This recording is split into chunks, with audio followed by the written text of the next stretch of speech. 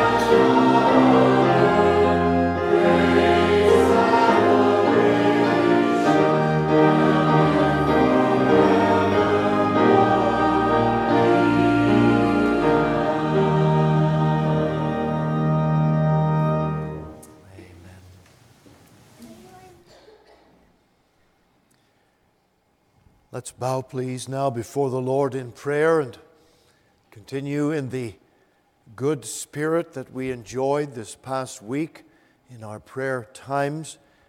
And as we interceded to the Lord and prayed for His glory to be revealed among us, we would know a gracious sense of His awakening and personal reviving, as we sometimes call it.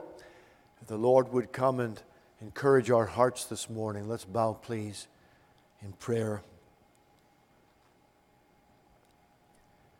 Father, from our hearts this morning, we can say that our Lord Jesus Christ is fairer and purer and greater than all the creation, everything we see around us, Lord.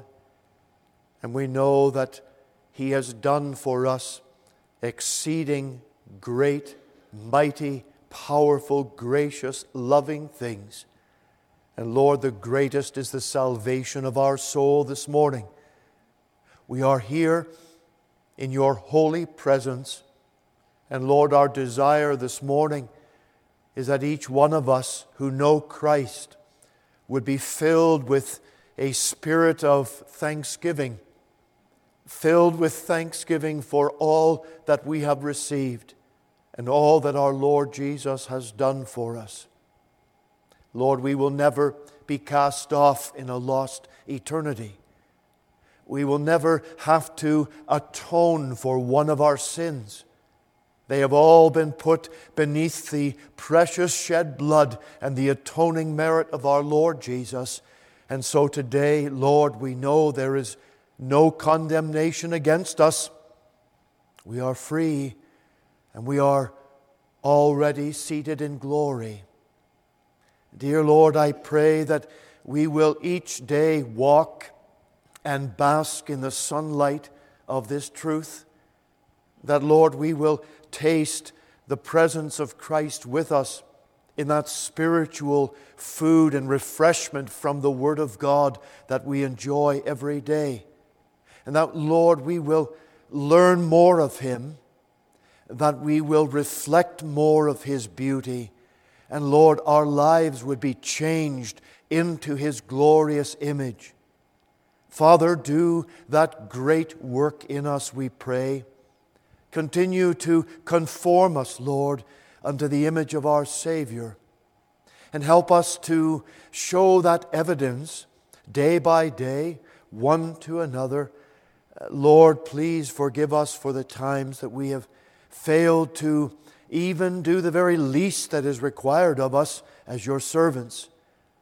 Father, pour out your grace and your power continually. We are thankful for this last week that we have enjoyed each night in your house, hearing the Word of God, opening our hearts in prayer, receiving much encouragement and blessing one from another, and most especially, Lord, from the Holy Spirit. And so help us to carry on and to go forward in that joy and in that grace and in that support that we have. And Lord, help us to realize that the devil will not be far away to try to cause us to stumble and fall. For after we have received great blessing, indeed, Lord, there are times when, the devil is never far away to discourage and cast us down. So we ask, Lord, this morning that we would keep on going and continue in the cause and service of our Master and Lord. I pray that your blessing would be upon every family in our congregation. And Lord, that we, as we serve in many different capacities, that you would fill us with the Spirit of God each day to serve and to go forward and not go backward. Lord, what has been done here is because of your purpose and grace working through us. And it's not our work, and it's not because of us, and it's not by our ingenuity. Lord, we know it's all because of the working of Christ Jesus in us. Therefore, help us, Lord, to take no confidence in the flesh, but rather we will reflect all honor and praise unto Him who deserves it all. Lord, work deeply in our souls, we pray. Bless our congregation. And not only us, Lord, but we pray outside of this fellowship for our own sister congregations, that every man preaching the Word today would know the anointing of the Holy Spirit, the power of God in delivering the truth, and that souls would be converted and souls would be built up in our most holy faith. Lord, hear our prayers. And those outside our fellowship, outside our denomination, but are faithful to Christ, oh Lord, bless them, we pray, and may there be a gracious awakening and reviving across our nation. Lord, help us and hear us, for our land is in desperate need of a spiritual awakening. Lord, we ask for blessing and salvation upon our political leaders. We ask, O God, that they would be kept from folly and evil. And Lord, you would retract and turn back the positions of evil and wickedness that's going on all the time. And as agendas are put forward, Lord, we are praying that they would be reversed. Hear us, Lord, we ask. Bless all of our churches, whether they are here in our land or far off places, and our missionaries.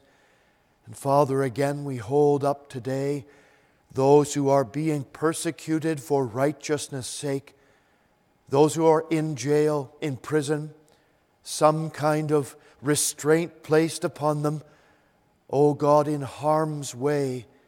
Bless them, we pray. Help us to remember them that are in bonds as bound with them. Dear Lord, we pray for the advancement of the gospel in every continent, every country, every city of this world.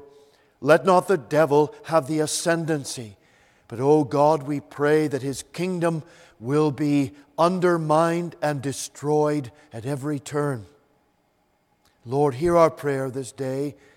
And again we ask for your blessing upon those who are in great physical need today, those who are in perhaps some spiritual problem or some circumstance in life that is beyond them.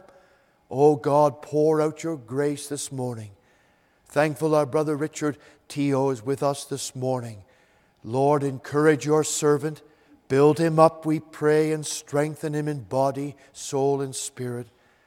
And we again hold up others who we have been praying for continually. Bless them. So, Lord, receive our worship and our praise and our thanksgiving today, and help us to enter in, to again be mindful and not forgetful of all that we have received from your hand. Hear our prayers now. We ask in Jesus' holy name. Amen. Let's please continue in our praise with Psalm 67. Psalm 67 will stand as we sing.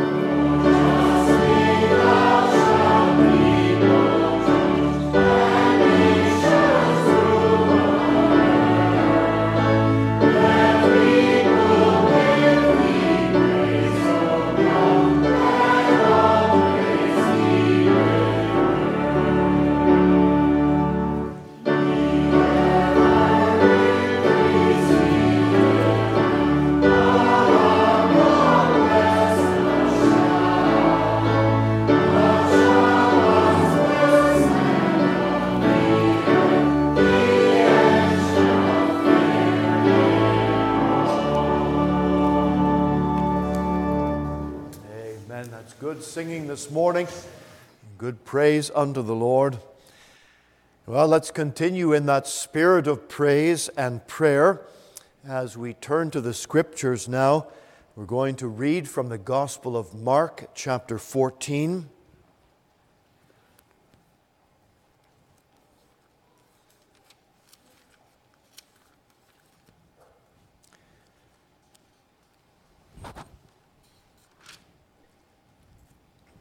Mark's Gospel, chapter 14, and we will pick up at verse 17 down to 31. We will be reading the rest of the chapter later on in the service, or at least some further verses, so you'll keep a marker in there. Mark 14 and verse 17. And in the evening, Jesus cometh with the 12, and as they sat and did eat, Jesus said, Verily I say unto you, that one of you which eateth with me shall betray me. And they began to be sorrowful, and say unto him one by one, Is it I? And another said, Is it I? And he answered and said unto them, It is one of the 12 that dippeth with me in the dish. The Son of Man indeed goeth, and it is written of him, but woe to that man by whom the Son of Man is betrayed. Good were it for that man if he had never been born. And as they did eat, Jesus took bread and blessed and brake it, and gave to them and said, Take, eat, this is my body. And he took the cup, and when he had given thanks, he gave it to them, and they all drank of it. And he said unto them, This is my blood of the New Testament, which is shed for many. Verily I say unto you, I will drink no more of the fruit of the vine until that day that I drink it new in the kingdom of God. And when they had sung an hymn, they went out into the Mount of Olives. And Jesus saith unto them, All ye shall be offended because of me this night. For it is written, I will smite the shepherd, and the sheep shall be scattered. But after that I am risen, I will go before you into Galilee. But Peter said unto him, Although all shall be offended, yet will not I. And Jesus saith unto him, Verily I say unto thee, that this day, even in this night, before the cock crow twice, shalt thou deny me thrice. But he spake the more vehemently, If I should die with thee, I will not deny thee in any wise. Likewise also said they all. Solemn words, and this scripture that we have read many times, and yet we always pray that God would use His word, His truth, that it would be written on our hearts, and we would think deeply about that and about those special words. I want to welcome you all today to our morning worship service, in the service for the first time perhaps, and if you've returned to be back with us again, you're very welcome in the name of our Lord. And we also give a warm word of welcome to those on our sermon audio webpage, and we're happy that you're able to join with us today. This past week has been another marker in the life of our congregation, as we have set each night for seeking the Lord in prayer, hearing the Word, thanking Him for the great blessings He has given to us in our ministry here, and setting before the Lord those things which we desire His blessing upon. We need His wisdom in how we are to go forward in our congregation. And we pray that the Lord will open up new doors of service. He will direct us in the ministries that we have, and that every family, everyone that's a part of this ministry would know a great blessing from the hand of God. You pray that, believer, for your own life. You pray that for your own heart, your own family, your own children, and pray that for each other in our fellowship. We will know God's blessing and going forward to the honor of Christ Jesus. You can also beware that after we have enjoyed a great week, well, the devil's never far away to bring some kind of discouragement. He will be lurking around a corner, and he will set something in front of us that, well, it might be just a setback, some way of causing us to stumble and fall. Let's be ready. Let's be watching for that. We should always be looking out for the attempts of the devil to cast us down, but more so after we have received great blessing from the Lord. So, I encourage you to pray on. And as we have known the blessing of the Lord, remember all of the different times of prayer. We have the pre-service prayer time before our evening service at 5:50. You be sure to be there before the evening service. We meet in the room just outside the fellowship room here down the hall. And that's a good thing to prepare the heart for the evening service and before each meeting. Let's just press on for all that we have to seek the Lord about. I have a note of thanks here from our sister Joan. It's good to see her in the service again today. And I know that we've been praying much for her, and she's very thankful to that, to the pastor and to the church family. We are so blessed to have the church with good people who love the Lord Jesus. May God bless you all. And Philippians, she's given to us a verse of Scripture there. And so we remember our sister before the Lord. And also Duncan, we know that he's been not doing well either. It's good to have Brother Richard in the service this morning. We're happy, brother. We know you have not been able to be out for the last while due to the weather and so on. But we certainly are thankful you're here with us today, and we are holding you up before the Lord earnestly in prayer. So remember our service today in the afternoon, 5:50 for prayer, and the evening service at 6:30. And do come back and be with us tonight. I want to bring you a message on looking forward to, as we are in a congregation, and I'll be speaking about that just in a moment, about the election of 2 new elders. We're seeking the Lord for that. And so I want to share with you tonight what the Scripture has to say about that very important ministry and service of eldership, and how we can prepare our hearts and our minds for that as we are seeking the Lord along that line. And so we're thinking about the election of 2 elders. We leave ourselves and our congregation before the Lord on this matter. And today there is posted a membership list in the hall in the bulletin board. And also there is a nomination list that is there. And it's an example or the evidence of those who are qualified and able to serve, and the list of men in our congregation. So we're asking the congregation, if you are a member of our church, you will be allowed to vote as we think about that coming up in April. And we go through a nomination process, and then we allow all of those men to, come forward and speak to the elders that are currently serving, and we'll see how the Lord is leading and directing in their lives.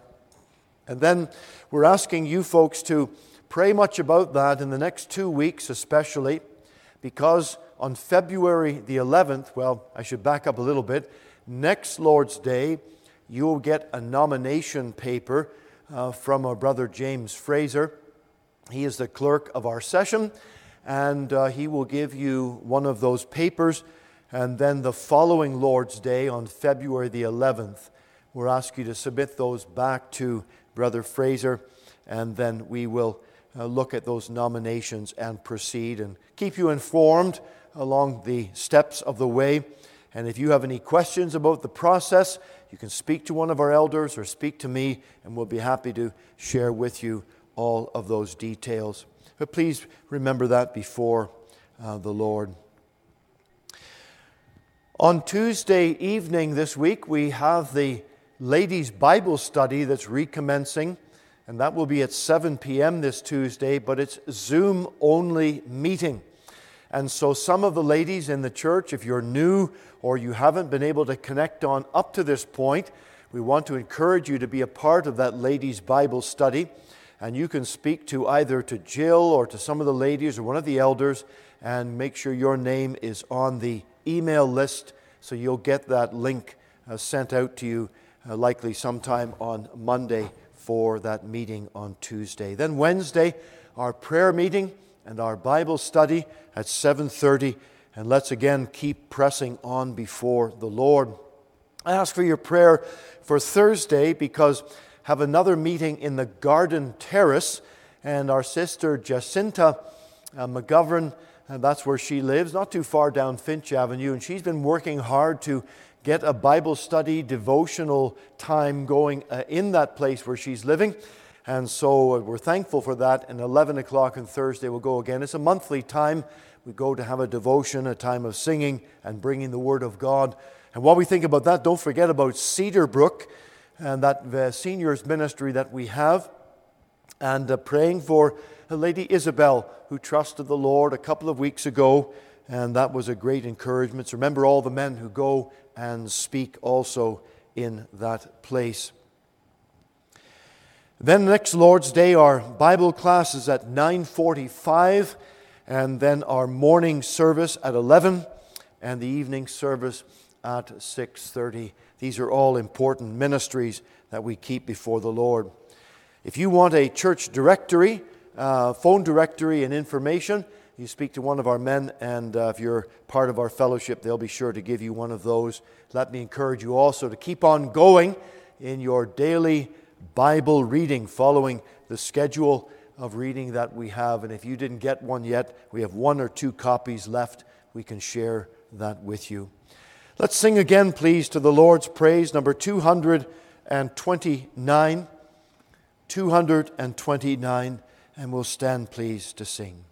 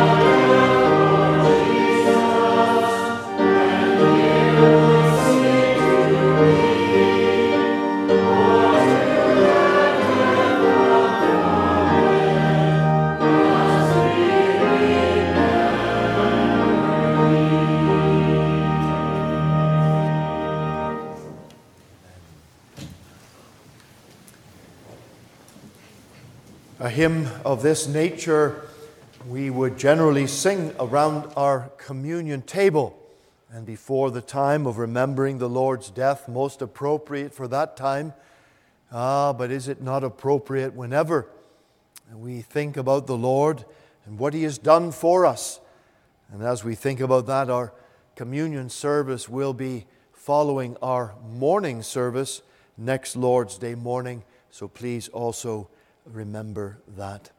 Turn back to Mark's Gospel, chapter 14.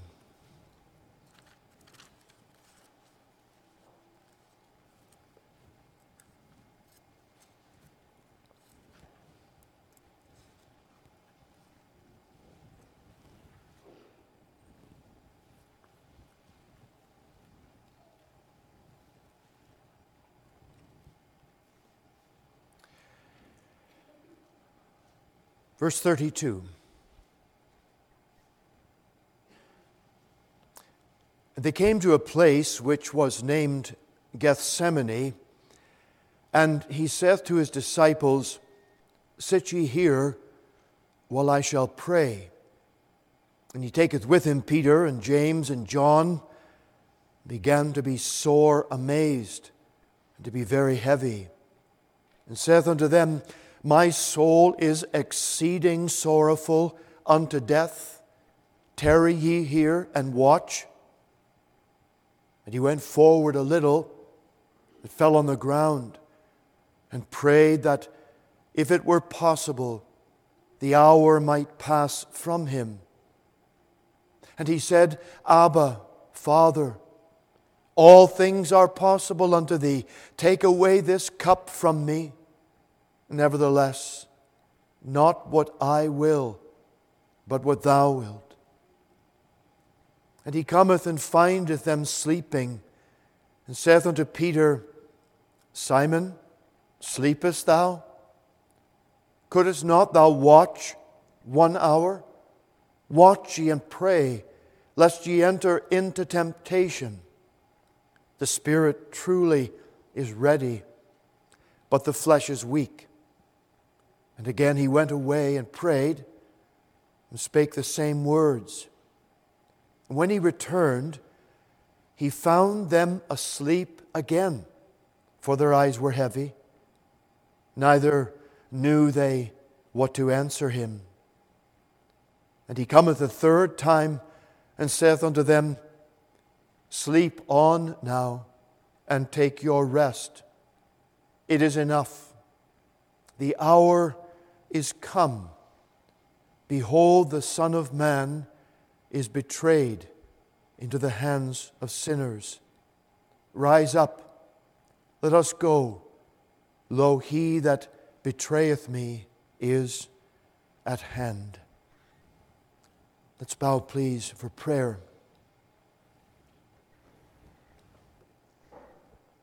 Lord, this morning as we have read these solemn words, we pray that our hearts would be open to receive the truth, and that we can say, Lord, we love our Savior for all He has done for us.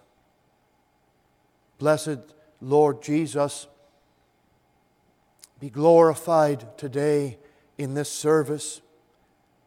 Come and stand here in this pulpit. O God, come and sit and abide in the pews. And Holy Spirit, we pray today that we would be very conscious of the presence of our Lord with us. And so, Father, teach us, help us to grow in grace in the knowledge of our Lord Jesus. And Father, any who today are without Jesus in their heart, they don't know Christ in a personal way, Lord, speak to their hearts today, we pray. We ask this in Jesus' name. Amen. The last 2 Lord's days, we've been thinking about scriptures that point to the Lord Jesus Christ. From Isaiah 42 and verse 1, where Isaiah said, Behold, my servant. He was merely writing down what God the Father was saying to him. And then 700 years later, the prophet John the Baptist, he pointed to Jesus while he was at the Jordan River, and he declared, Behold, the Lamb of God. What these 2 prophets spoke was really nothing more than the entire theme of the Bible as they were drawing and directing attention to the Lord Jesus Christ, who He was and what He came to do. John the Baptist was a voice crying in the wilderness to prepare the way of the Lord. And in this sense, it's no wonder that the Savior said of him that of all men born of women, he was the greatest, because of the prophetic word that he now brought into real time. He had the honor that was unlike any other.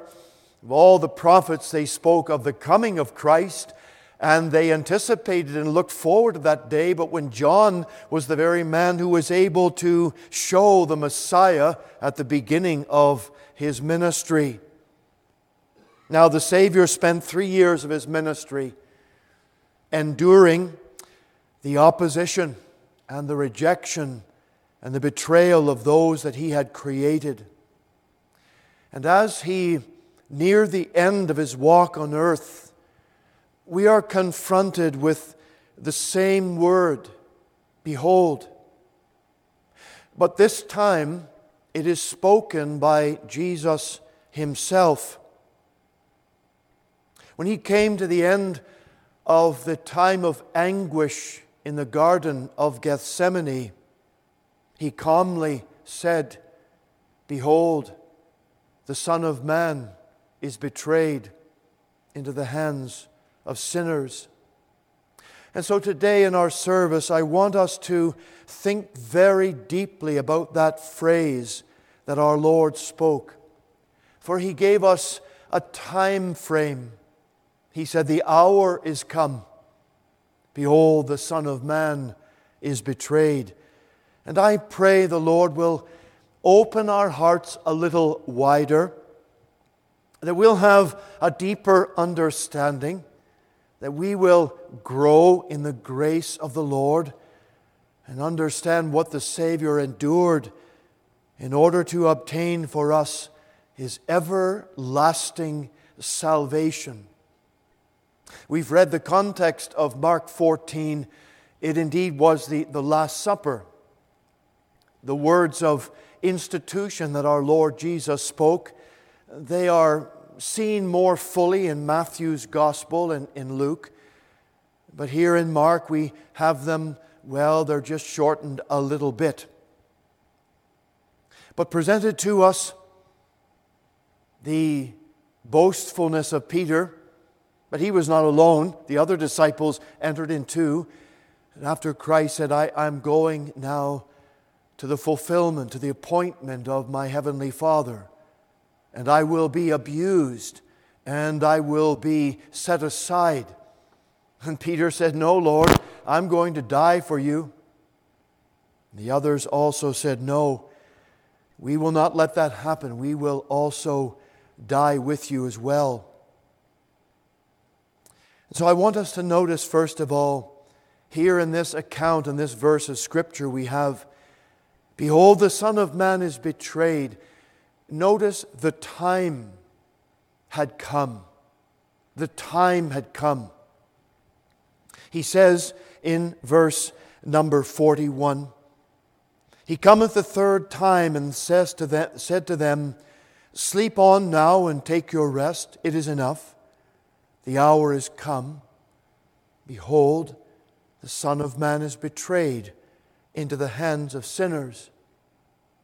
This expression, the hour has come, it simply means the time has arrived. And God's eternal clock could not be advanced 1 hour, nor could it be delayed 1 hour. There were times when Jesus stated plainly, as in John 7 and verse 8, my time is not yet come. And in John 7 verse 30, the hour was not yet come. And when He taught in the treasury, no man laid hands on Him, for His hour was not yet come. So in the appointment, in the life work of Christ, it wasn't haphazard. It wasn't going to be by some chance. It was by the exact timing of a sovereign God, the appointment of the Lord Jesus. And that clock was ticking. That purpose for the salvation of sinners was counting down. And the time had come that would reverse the fall in the Garden of Eden that plunged all of humanity into the threefold death of physical death and of spiritual death and of eternal death. And it would only be the second man, the last Adam, that could turn around that judgment, that the soul that sins, it must die. And so Christ would come to reverse that. And even though the soul that sinned would die, He would come to be a Savior and a Redeemer. And all history has waited for that hour. Kingdoms had been raised up. Nations had been built. And advancing empires had been extinguished. And all for the sole purpose of ushering in the single event in human history that would change the course of time forever. It was, dear friends, for this hour that Christ had come into the world. In Galatians 4 and verse 4, we are told, when the fullness of time was come, God sent forth His Son, made of a woman, made under the law, to redeem them that were under the law. And as the glorious incarnation of Christ, of the Son of God coming down to take on human flesh, that was the beginning of His earthly journey. But the plan from all eternity had been the cross. It was set as the culmination to make atonement for the people that God had given to His only begotten Son. My friend, the Savior knew that timing in every step of His life that He took. He knew what He had come to this world to do. No wonder we are told that He was a man of sorrows and acquainted with grief. He knew His timing. He was constantly aware of the will of His heavenly Father in every single step that He took in His life.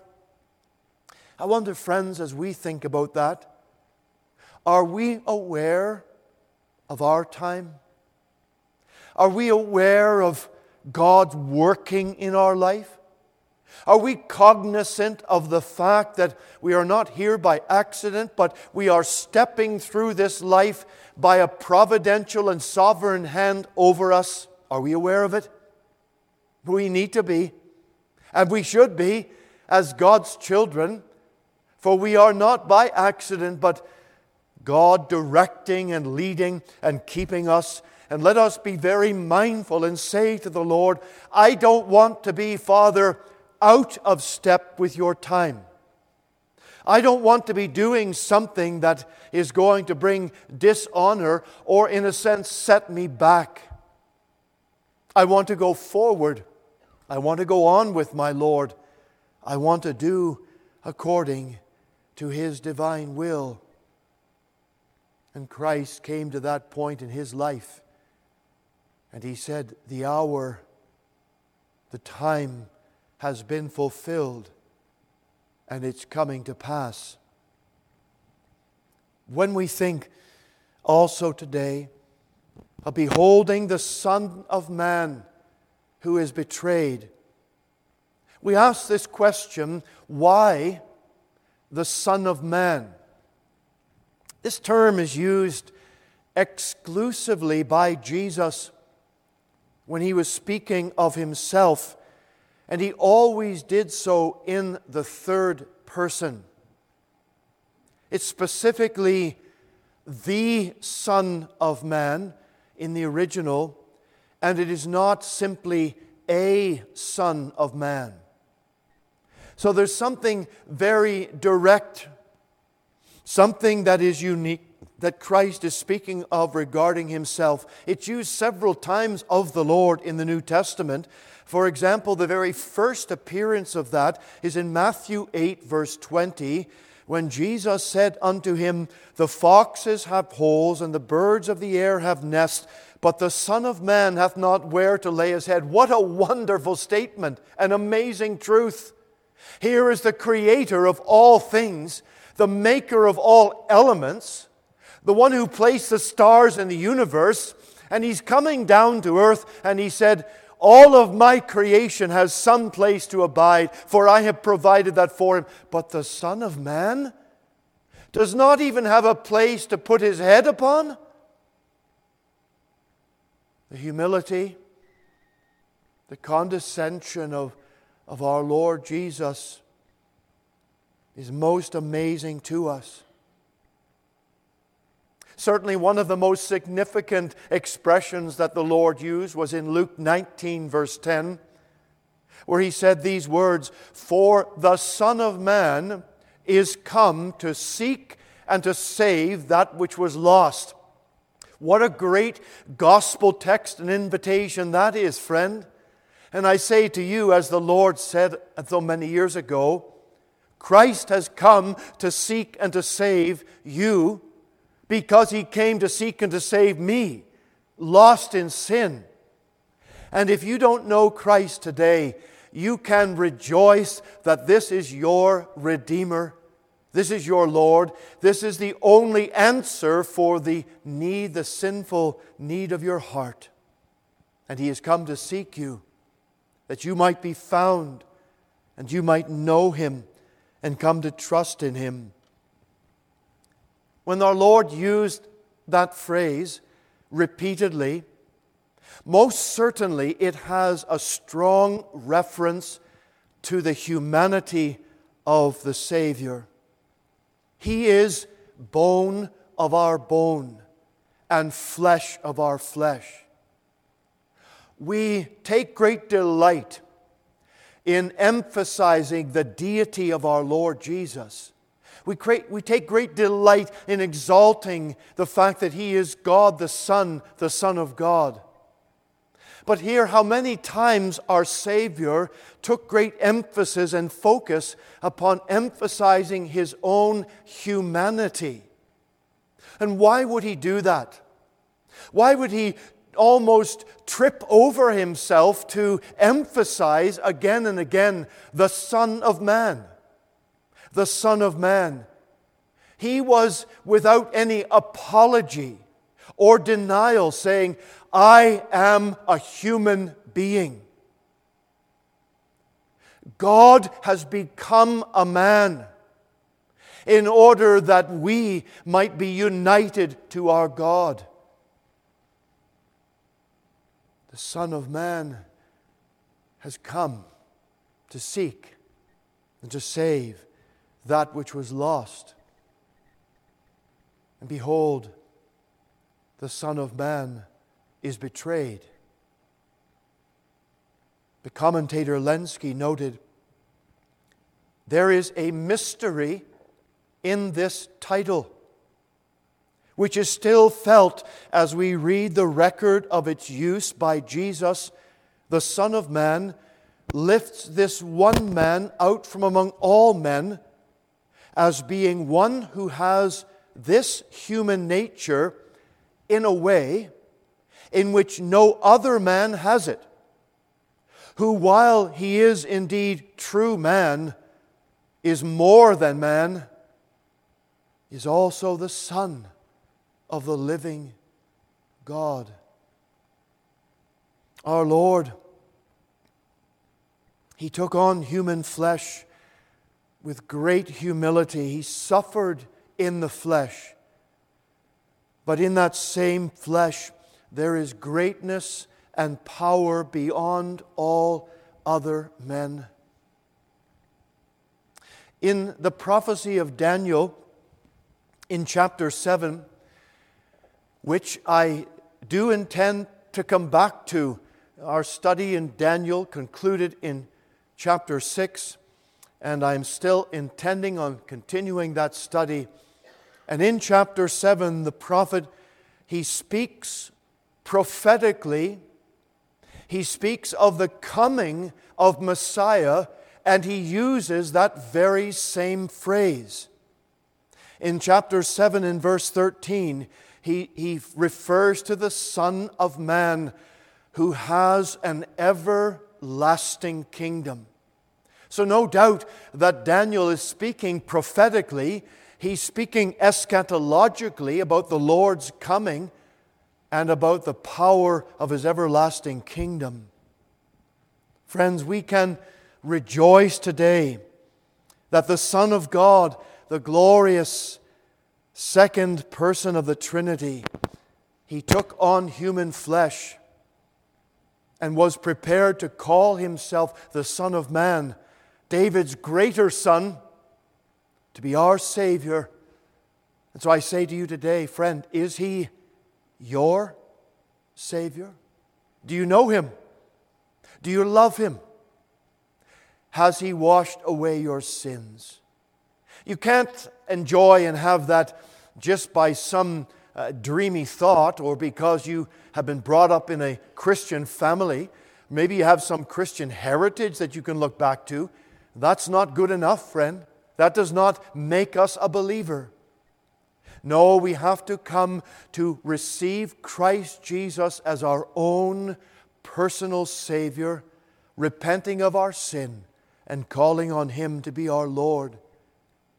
Yes, my dear friends, we're thinking about why did Jesus use this term, the Son of Man? But we have another question. Why is He betrayed? Betrayal is not done by an open enemy, but it's done by a professed friend, some associate maybe, a fellow citizen, a brother, maybe a close family member. You'll recall that King David was betrayed by Absalom, his son.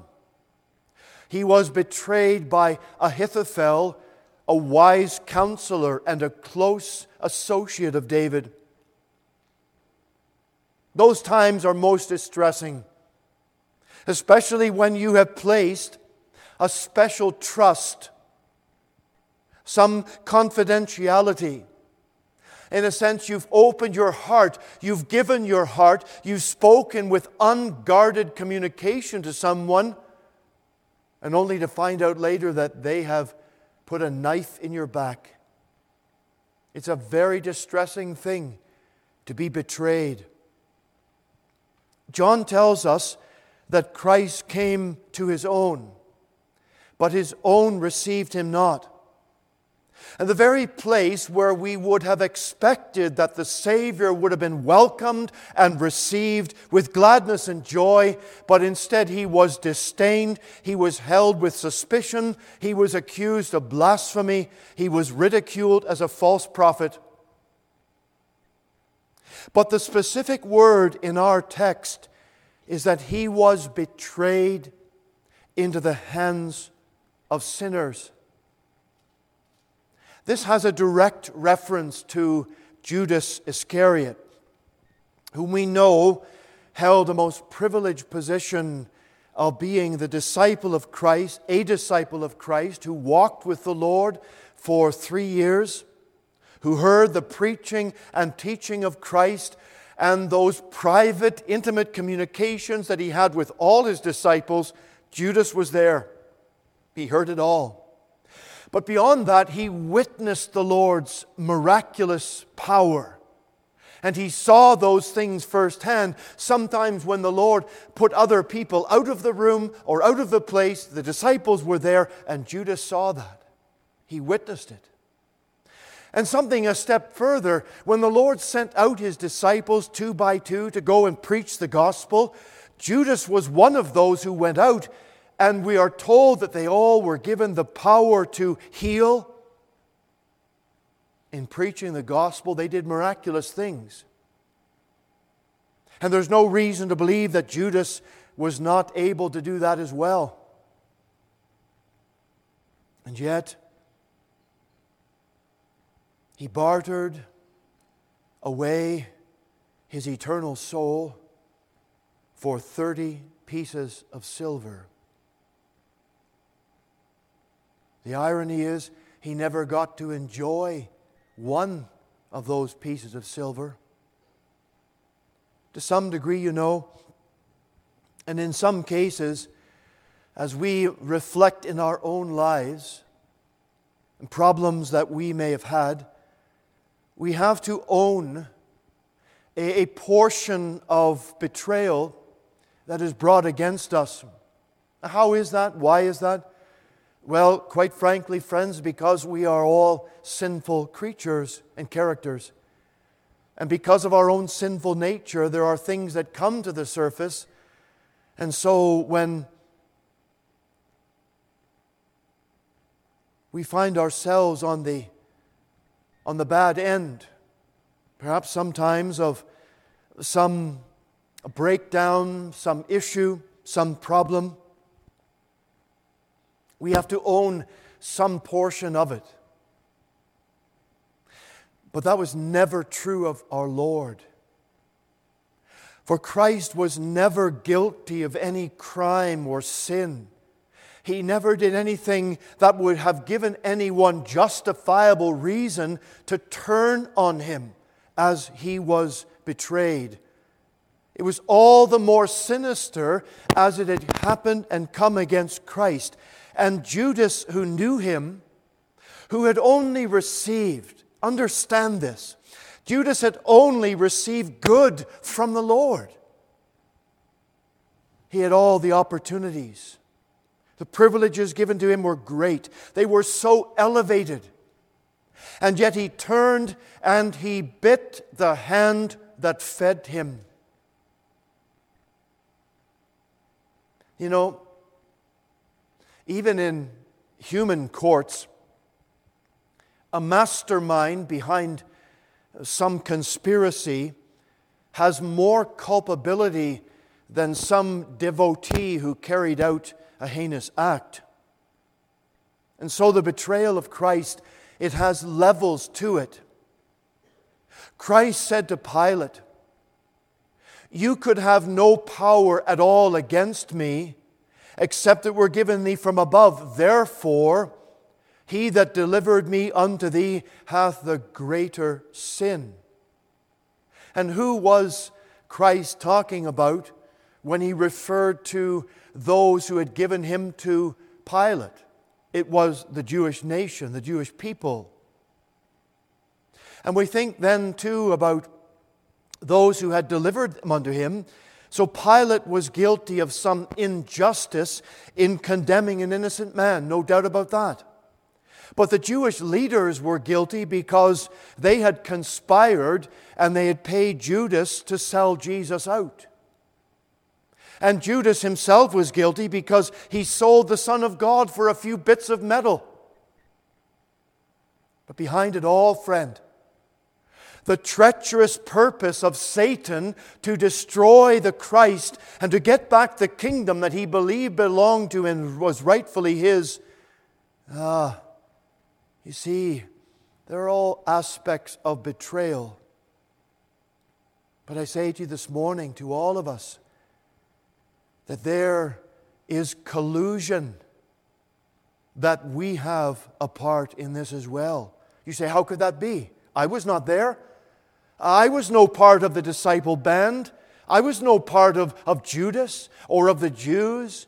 I wasn't in the Roman guard at that time. How could we have a part?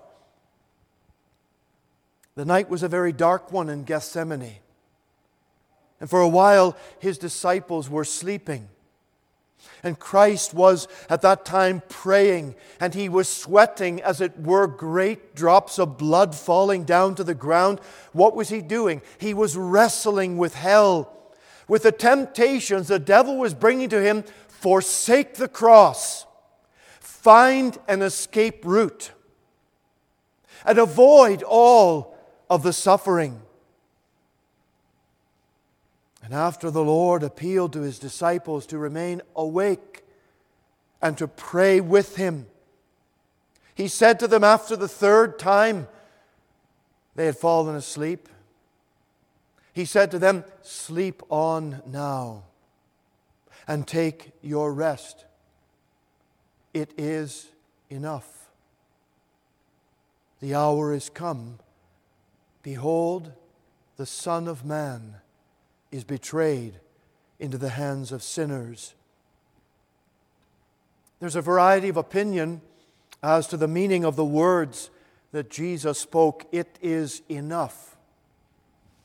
It seems to be a word or phrase we could easily pass over and not consider it.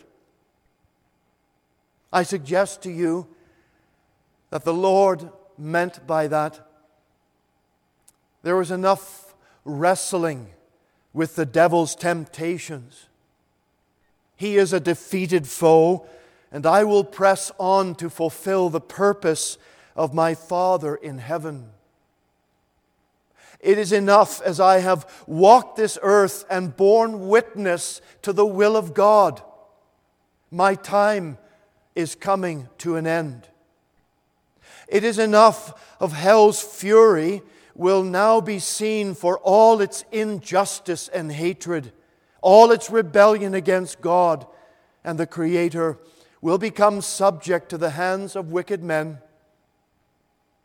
It is enough that my time to meet the cross has arrived, and I will embrace it with all my heart. But let us not forget, friends, that we are also guilty of the betrayal and crucifixion of the Son of Man. Yes, in a very real sense, we nailed Him to that cross. It was our active rejection of God and the open rebellion of His holy word. We are the betrayers. We are the ones who are all complicit in the death of the Lord Jesus Christ. I say to us all today, friends, it is time, if you're not a believer, to repent and flee to Him for salvation, to acknowledge your part in that heinous act, and to call out to the Lord Jesus for mercy and for grace. And if we know Him, friend, today perhaps you've never deeply or fully considered the weight of your own sin against a holy God. Then think today and come to call out to the Lord with renewed thanksgiving for all He has done for us. So we have asked the question, why the phrase, the Son of Man, and why is He betrayed? And this final thought I leave with you this morning. It is His willingness to be taken. Christ's willingness to be taken. Why would the Lord Jesus, the Son of God, be willing to suffer and die in the place of sinful, God-rejecting people like me, like you? I say to you, friend, today, it is because of His love for you. His love that is so high, so wide, so deep, so vast. Galatians 2 and verse 20 tells us, the Son of God who loved me and gave Himself for me. And the hymn writer captured with these words, oh, the love that drew salvation's plan. Oh, the love that brought it down to man. Oh, the mighty gulf that God did span at Calvary. For mercy there was great, and grace was free. Pardon there was multiplied to me. There my burdened soul found liberty at Calvary. You know, all the steps of Christ, from the arrest and the abuse in Gethsemane to the mock trial in Caiaphas' palace, where He was slapped and spit upon, the mockery and the abuse of the soldiers, to the brutal scourging and suffering and then to the cross and the humiliation of a naked crucifixion, and all at the hands of sinners like us. It is with shocking silence that we gaze upon Him who has loved us with an everlasting love. Behold, the Son of Man. You know, our Lord was not powerless. Some foolish people might assume that Christ was taken against His will. He was not powerless. He could have called 10,000 angels to destroy the world and set Him free. But He died alone for you and for me. Our Lord was willing to give Himself. And as Paul said in Ephesians 5:2, Christ also hath loved us and hath given Himself an offering and a sacrifice to God for a sweet-smelling savor. Ah, friends, as we conclude today, how will you respond, seeing that Christ did all this for us? We are guilty of His crucifixion, and to admit that before the Lord, and to repent of our sin, and to call on Him to be our Savior. That is so necessary, friend, today. We have broken His law. We have offended a holy God. And that sin is against our account. And it's not until we repent of that, acknowledging that Christ is the only answer, that we will have salvation and to receive the free gift that God has given to us. For God has so loved you that He gave His only begotten Son, that whosoever believeth in Him should not perish, but have everlasting life. That is the free gift. And then that we would give our lives into His hands and say, Lord, here am I, send me. Here am I, Lord, take me. Here am I, Lord, use me for whatever plan and purpose that you have, that we will walk whatever days He gives us left in His purpose and in His will. Let's bow, please, in prayer.